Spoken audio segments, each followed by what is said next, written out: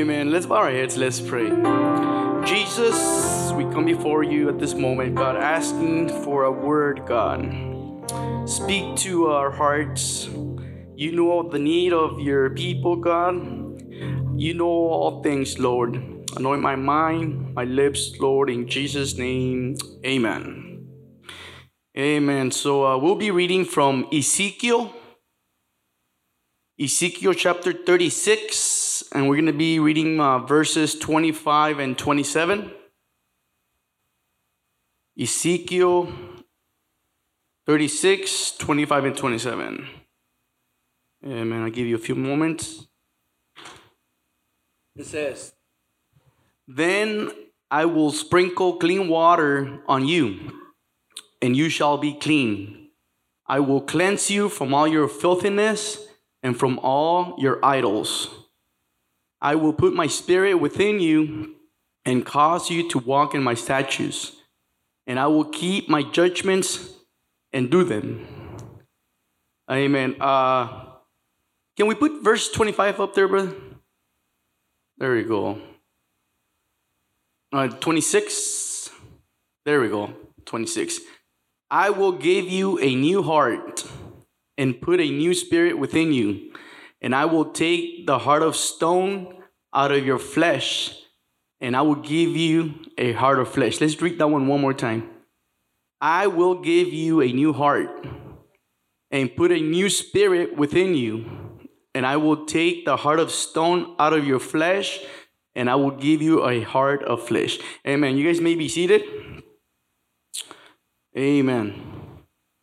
So, the Bible here is telling us that God is going to give us a new heart.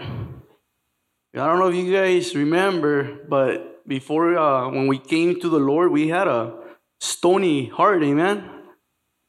We had no feelings, no remorse, no compassion. I don't know if you guys remember, but God gave us a new heart. And he transformed our hearts. There was a stony heart, a hard heart. And he gave us a flesh heart. Now, the Bible, when it's talking about the heart, is talking about the center of a person's reason. It's talking about the will, the intellect, where the feelings come from, the character. So the personality. So it's not referring to the physical heart, the heart that we have that pumps blood. It's not referring to that heart, but it's referring to the will, the intellect. So that's what the Bible is referring to. And if your physical heart stops working, you know what's going to happen to you? You're going to die. It is essential that your heart works. Well, when the Bible is referring to our spiritual heart, if our spiritual heart stops working, what do you think is going to happen to your spiritual man? It's going to die. So your spiritual heart needs to be pumping all the time. It needs to be working all the time in order for your spirit to be alive. My mother-in-law just passed away, and the doctors asked, the siblings, my wife and her sisters and her brothers, if she wanted to donate any parts of her body.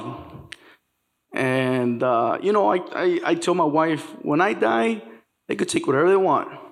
I don't care, because I won't need my physical body anymore. So if they want to take my heart, my lungs, go ahead, take them, because I ain't gonna need them anymore.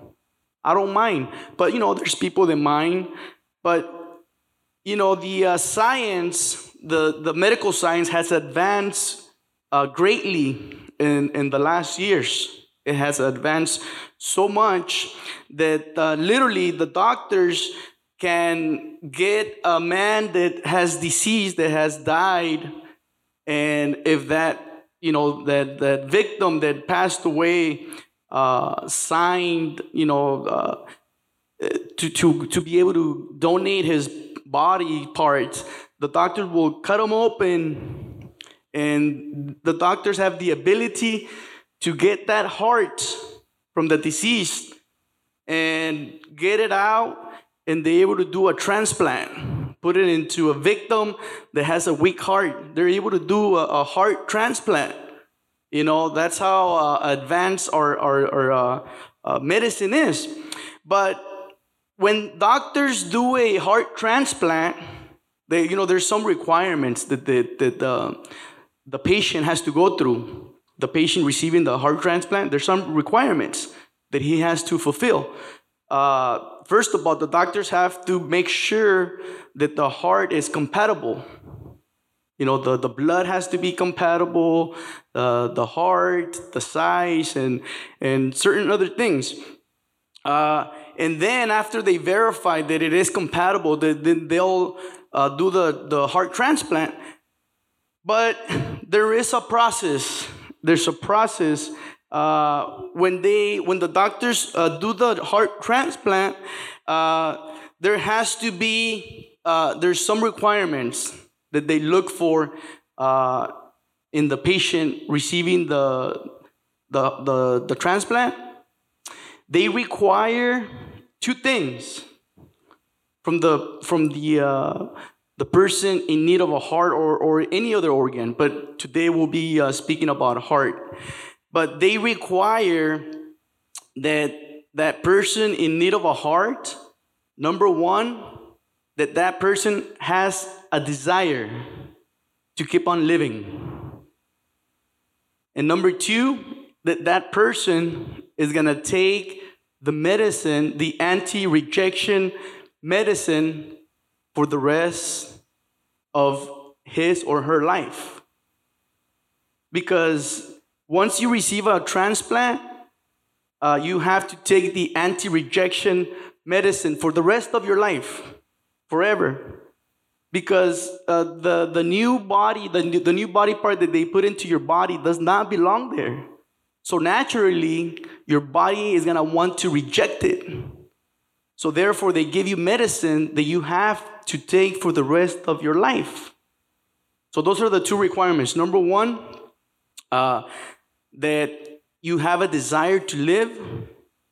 And number two, that you're willing to take the anti-rejection medicine for the rest of your life. The heart has valves or arteries in the back part of the heart. There's valves and arteries that go to different parts of the body. And the heart pumps blood to all the organs of your body. And when they do a heart transplant, they don't take all the heart out. But what they do is they leave a remnant, a small piece of the old heart inside your body. So the back part of the heart, the part that has all the veins and the valves and the arteries, they leave that part, and they only they remove the front part. They leave the back part, and they do the same to the new heart, and then they fuse them together. They sew them together. They bring them together.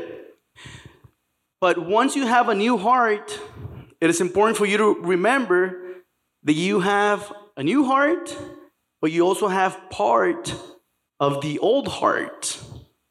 So you have part of the old heart, and then you have part of the new heart. Now, there's a list of requirements. Number one, like I told you guys already, you have to, so money is not an issue. When you're going to get a heart transplant, you can't buy a transplant. You can't buy it because that's not ethical. So what they do is they put you on a waiting list. And it doesn't matter if you're rich, if you're poor, if you're young and you're old, they go by the waiting list. So you can't buy it. It's because that's not ethical. So what they do is they put you on a waiting list. So money is not an issue. Another requirement is they evaluate doctors and the doctors, psychiatrists, psychologists, they get the patient and they evaluate the patient. And they want to make sure that that patient has the desire to live. Now, let's pretend, just hypothetical, that my brother here needs a heart.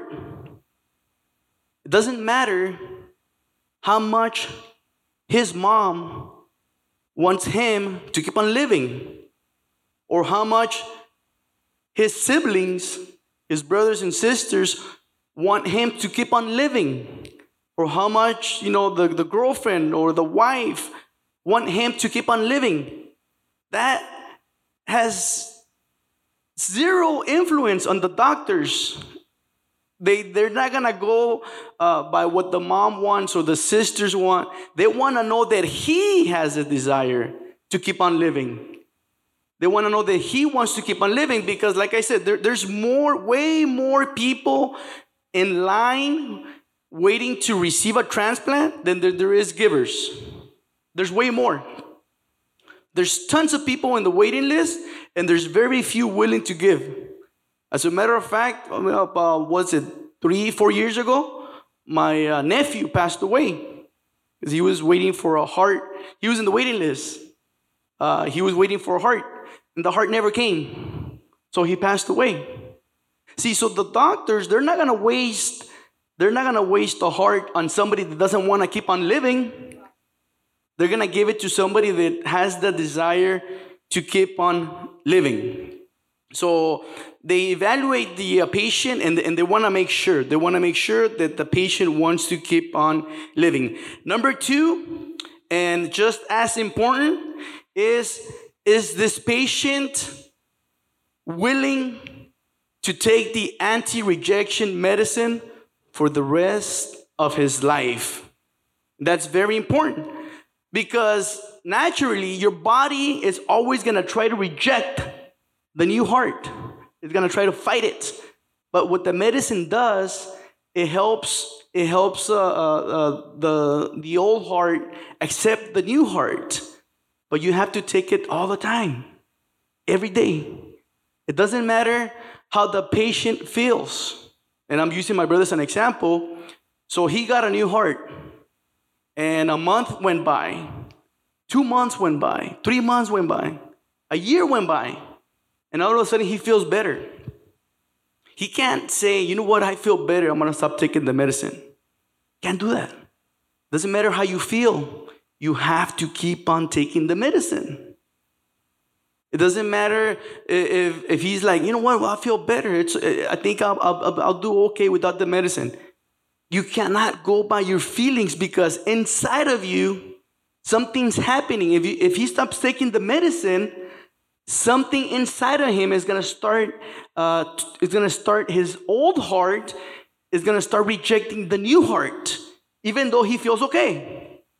Even though he feels everything's all right, inside there's something happening inside of your body, inside of his body.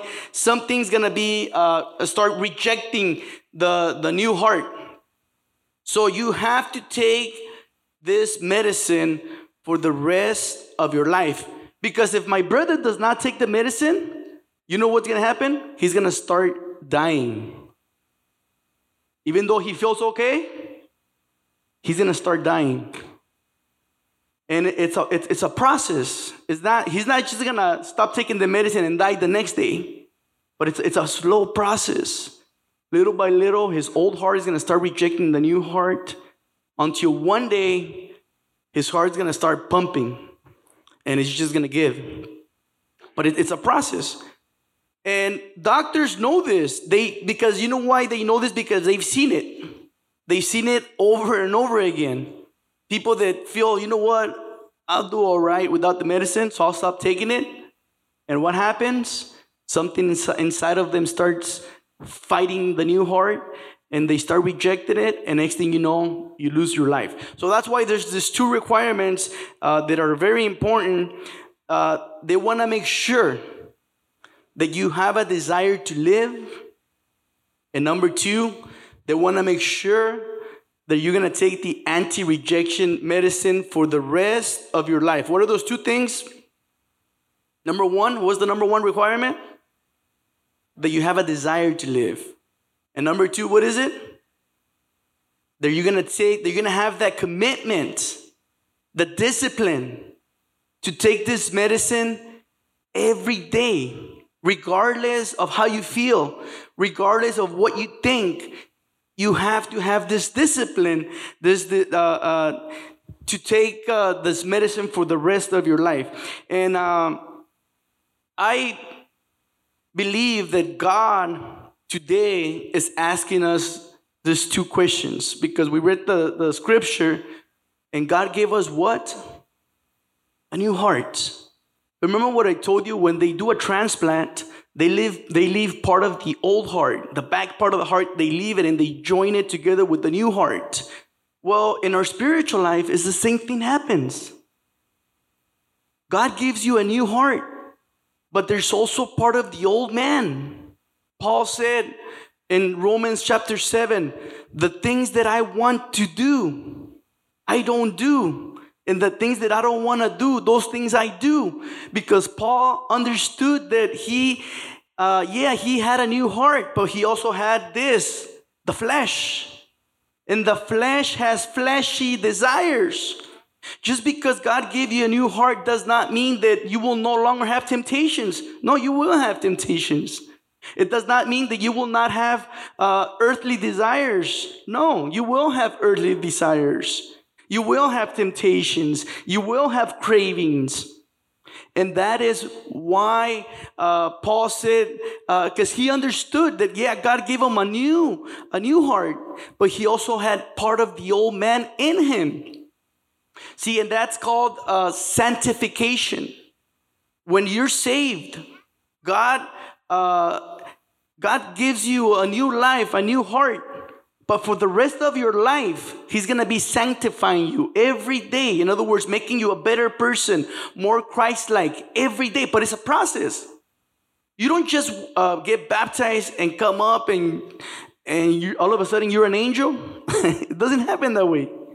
It's a process. It's a process. Every day God sanctifies you. It's a process. And you must have a desire. Because God gave you a new life. He gave you a new heart. And number one, you must have that desire to not want to die, to want to live, but live spiritually, not physically. Because who cares if you die physically? I don't fear the physical death, because there is nothing worse than dying spiritually. That's the worst thing that could happen to you. My mother-in-law passed away physically. But you know what? She's in a better place right now because she served the Lord. Because spiritually, she did not die. She died physically, but spiritually, she's with the Lord now. So don't fear physical death. Fear spiritual death. That's the worst thing that could ever happen to you. And we have to have a desire to want to live, but not live physically, but want to live spiritually. Like, in other words, God, remember when you first got baptized and you wanted to serve God and you just wanted to evangelize and you just wanted to give Him your all? Don't lose that desire. Don't lose it. Because once you start losing that, that means that you're starting to die spiritually. And that is the worst thing that could happen to you. When you start dying spiritually, there is nothing worse or terrible than a man or a woman that has experienced God's grace, God's presence, and all of a sudden you lose that. And then you backslide and you go back into the world. There is nothing more sad than that. Because after you have experienced God's presence, God's grace, God's love, and then you go back, that is the worst thing that could happen to you. Because there is nothing greater than God's love. There is nothing greater than God's presence. I'm going to tell you something. The world could give you many things, many pleasures, but all those pleasures are temporary. They will make you feel good for a while, but then the high that the drug gave you, or the buzz that the alcohol gave you, it will pass away. It will make you feel good for a little bit. But then you'll wake up and you're like, man, where did that feeling go? But the peace that God gives you, that's eternal. That does not die. That's eternal. And that's what God is asking. Don't lose that desire to live. Because there is nothing worse that could happen to you than if you die spiritually. That is the worst thing that could happen to a man. Number 2, God is asking tonight, I gave you a new heart, but are you willing to take the medicine every day? Every day, are you willing to take the medicine so that your old man, the flesh, does not want to reject what God gave you? And what is that medicine? There is 2 things that you have to take every day: prayer and the Word of God. That's your medicine. That is the anti-rejection medicine. Remember, there's an old man inside of you. There's an old woman inside of you that is going to want to reject what God gave you, the new heart that God gave you. And it is only if you take the anti-rejection medicine every day. Remember what I said. It doesn't matter how you feel. Well, you know what? I feel good. I don't feel like I need to pray. I don't feel like I need to read the Word. It doesn't matter what you feel. You just have to take it every day. Whether you like it or not, you just have to take it. Because if you don't, that old man, that old heart is going to start rejecting the new heart. And next thing you know, something's going to be happening inside of you. Little by little, you're going to start, the sermon is going to become monotonous. You know what? You're going to start getting bored in church. You're going to start not wanting to lift your hands. And you're going to be like, you know what? I ain't going to church no more today. I'll go next week. And it's just little by little. Your old heart starts rejecting the new heart. And next thing you know, you start dying spiritually. So you must take this medicine every day, the Word of God. I don't know if there are the musicians here. I'm going to ask you to come up. I don't know if the praise team is here. They could come up right now. So it is necessary that you take this medicine every day. Because if you don't, I will tell you that you will start dying. Prayer transforms you. Prayer cleanses you. Prayer purifies you. You can't fight this fight on your own. You can't fight this fight with your own strength.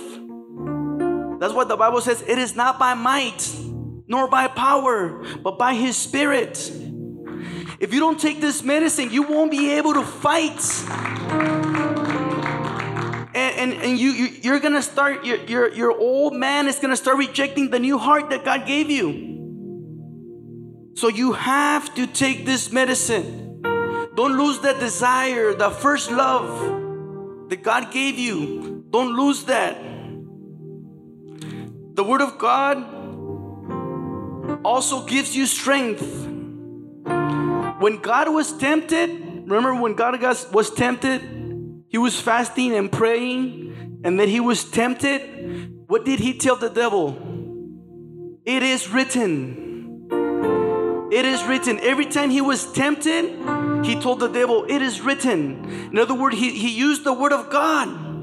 It is the Word of God that's going to help you conquer and defeat your 3 enemies. Who are your 3 enemies?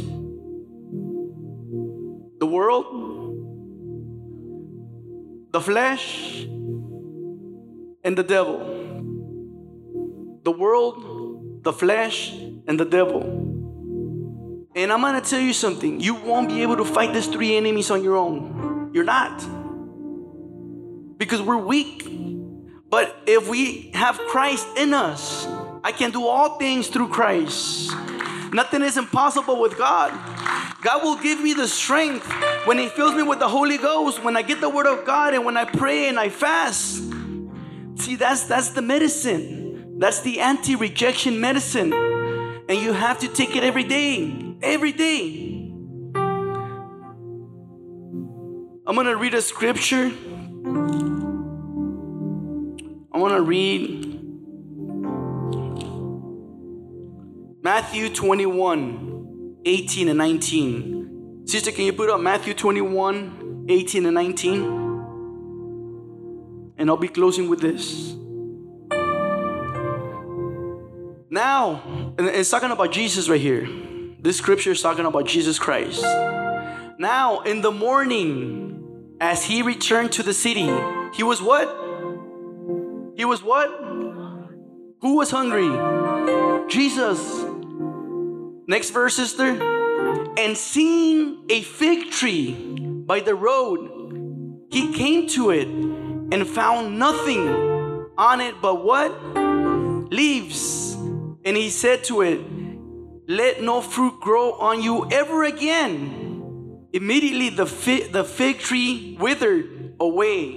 It got rotten. The next verse, sister. And when the disciples saw it, they marveled, saying, how did the fig tree wither away so soon? See, this scripture right here has two applications. The fig tree, how many of you guys know what a fig tree is? You know, have you guys ever had figs? Fig marmalade? It's delicious, right? Jesus was hungry, the Bible says. He was hungry. So He saw a fig tree and He went to it because He was hungry. See, you got to understand one thing. The fig tree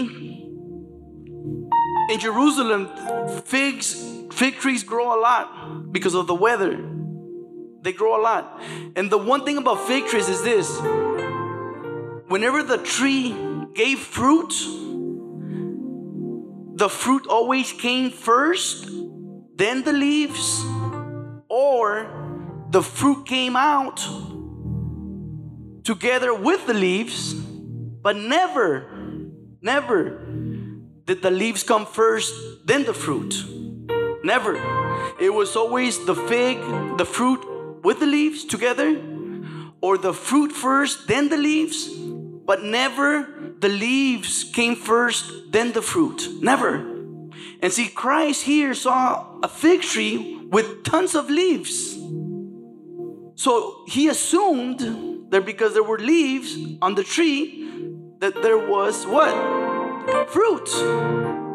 Because the process was that whenever there was leaves, naturally there would be fruit.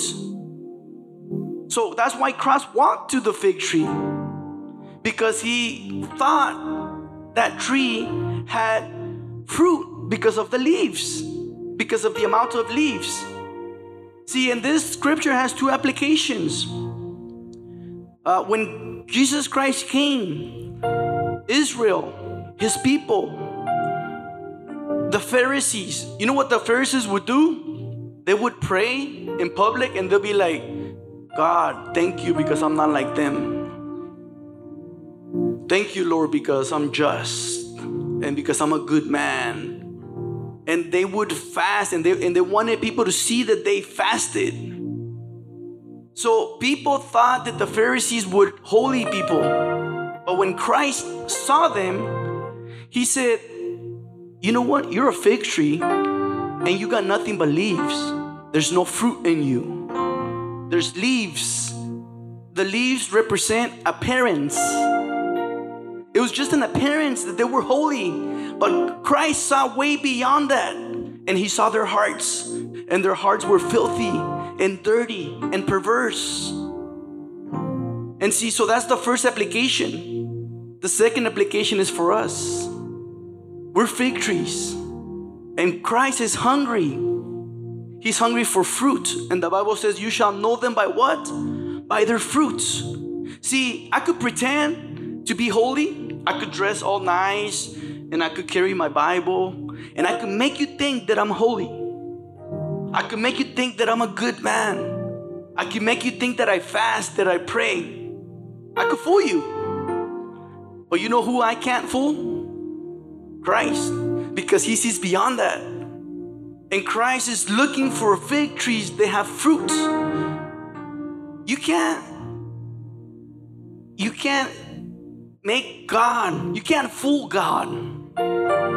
You can come up here and jump and raise your hand and shout amen. But God sees beyond that. He knows your thoughts. He knows what you're thinking. As a matter of fact, there's many here that have secrets that you've never told anyone, not even your wife or your husband. But you know who knows those secrets? Christ. There's nothing that you could hide from him. You could go to the highest, to the end of the mountain, to the highest mountain, and you know who's there? Christ. You could go to the deepest part of the ocean, and you know who's there? Christ. You can't hide from Christ. You can't fool Christ. He sees beyond. And that's why he cursed the tree.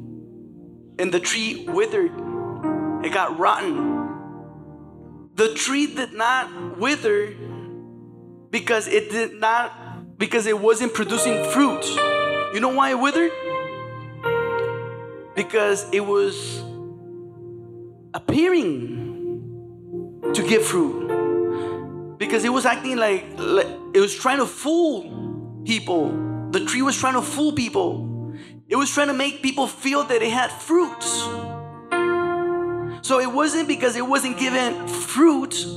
It was because of the appearance of having fruit, but yet having none. And see, you can't fool God. You can't fool Christ. You can fool me, you can fool the pastor, but you can't fool Christ. He sees beyond the appearances. He sees beyond the show, the clothes, and the appearances. He sees the heart. And see, God gave you a new heart. He gave you a new heart, the Bible says in Ezekiel.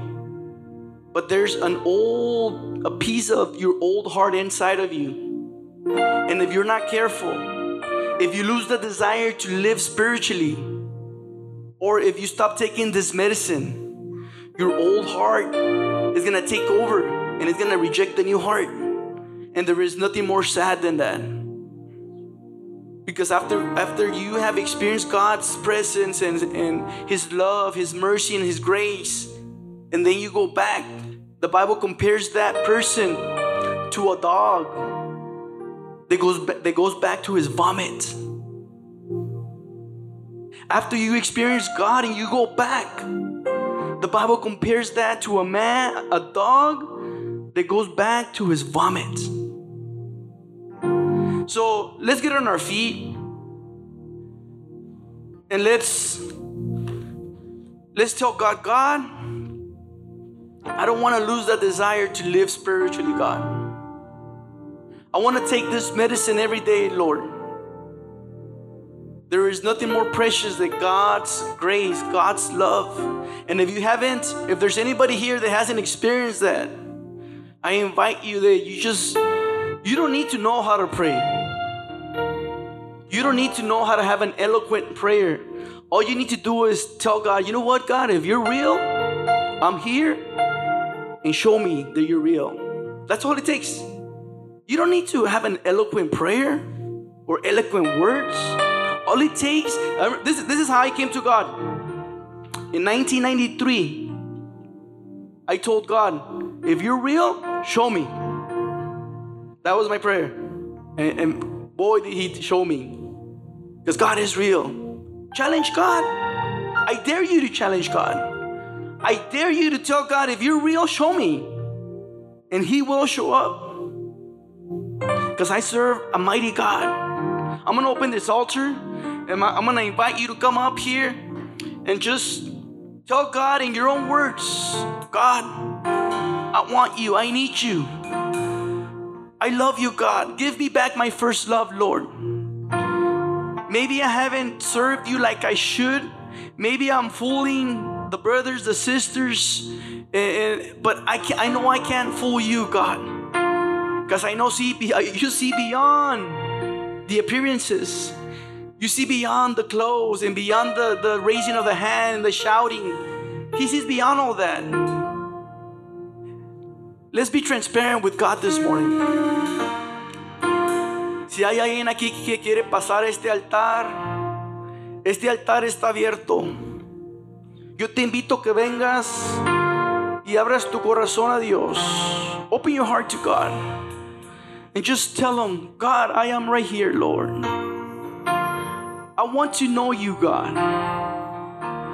I've heard about you, but I want to know you. I want to know what this is all about. I want to experience this love that I've heard about so much. Show me, God. If you're real, God, show me. I need you, Lord. There is nothing impossible for my God. There is nothing that He can't do. He can do all things. If you have a need this morning, leave it here on this altar. Tell Him, God, I have this need. I don't know what to do. I don't know where to go.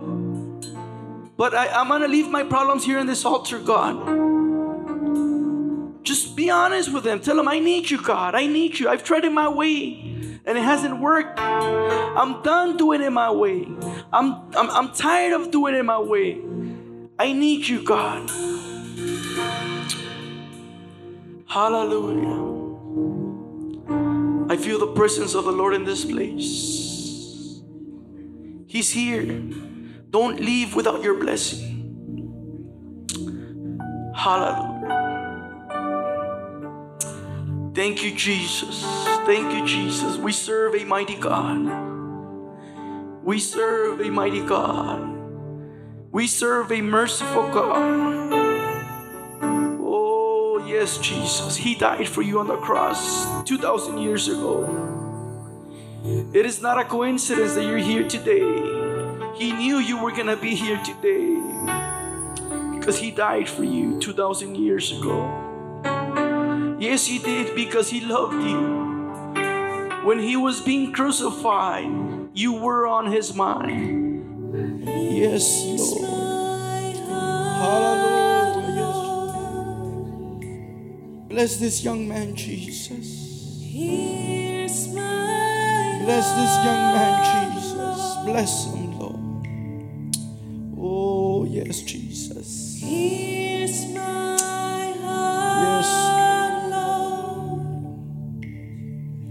Put a protection around this young man, Lord. Protect him. Be with him always, God. Oh, yes, Jesus. Bless this young woman, Jesus. Bless her, Lord. Hallelujah. You love her so much, God. You died for her. You gave your life for her, Jesus, because she's special to you. Bless her, Lord. Oh, yes, Lord. Yes, Jesus. Yes, God. Hallelujah. Yes, Lord. Yes, Lord.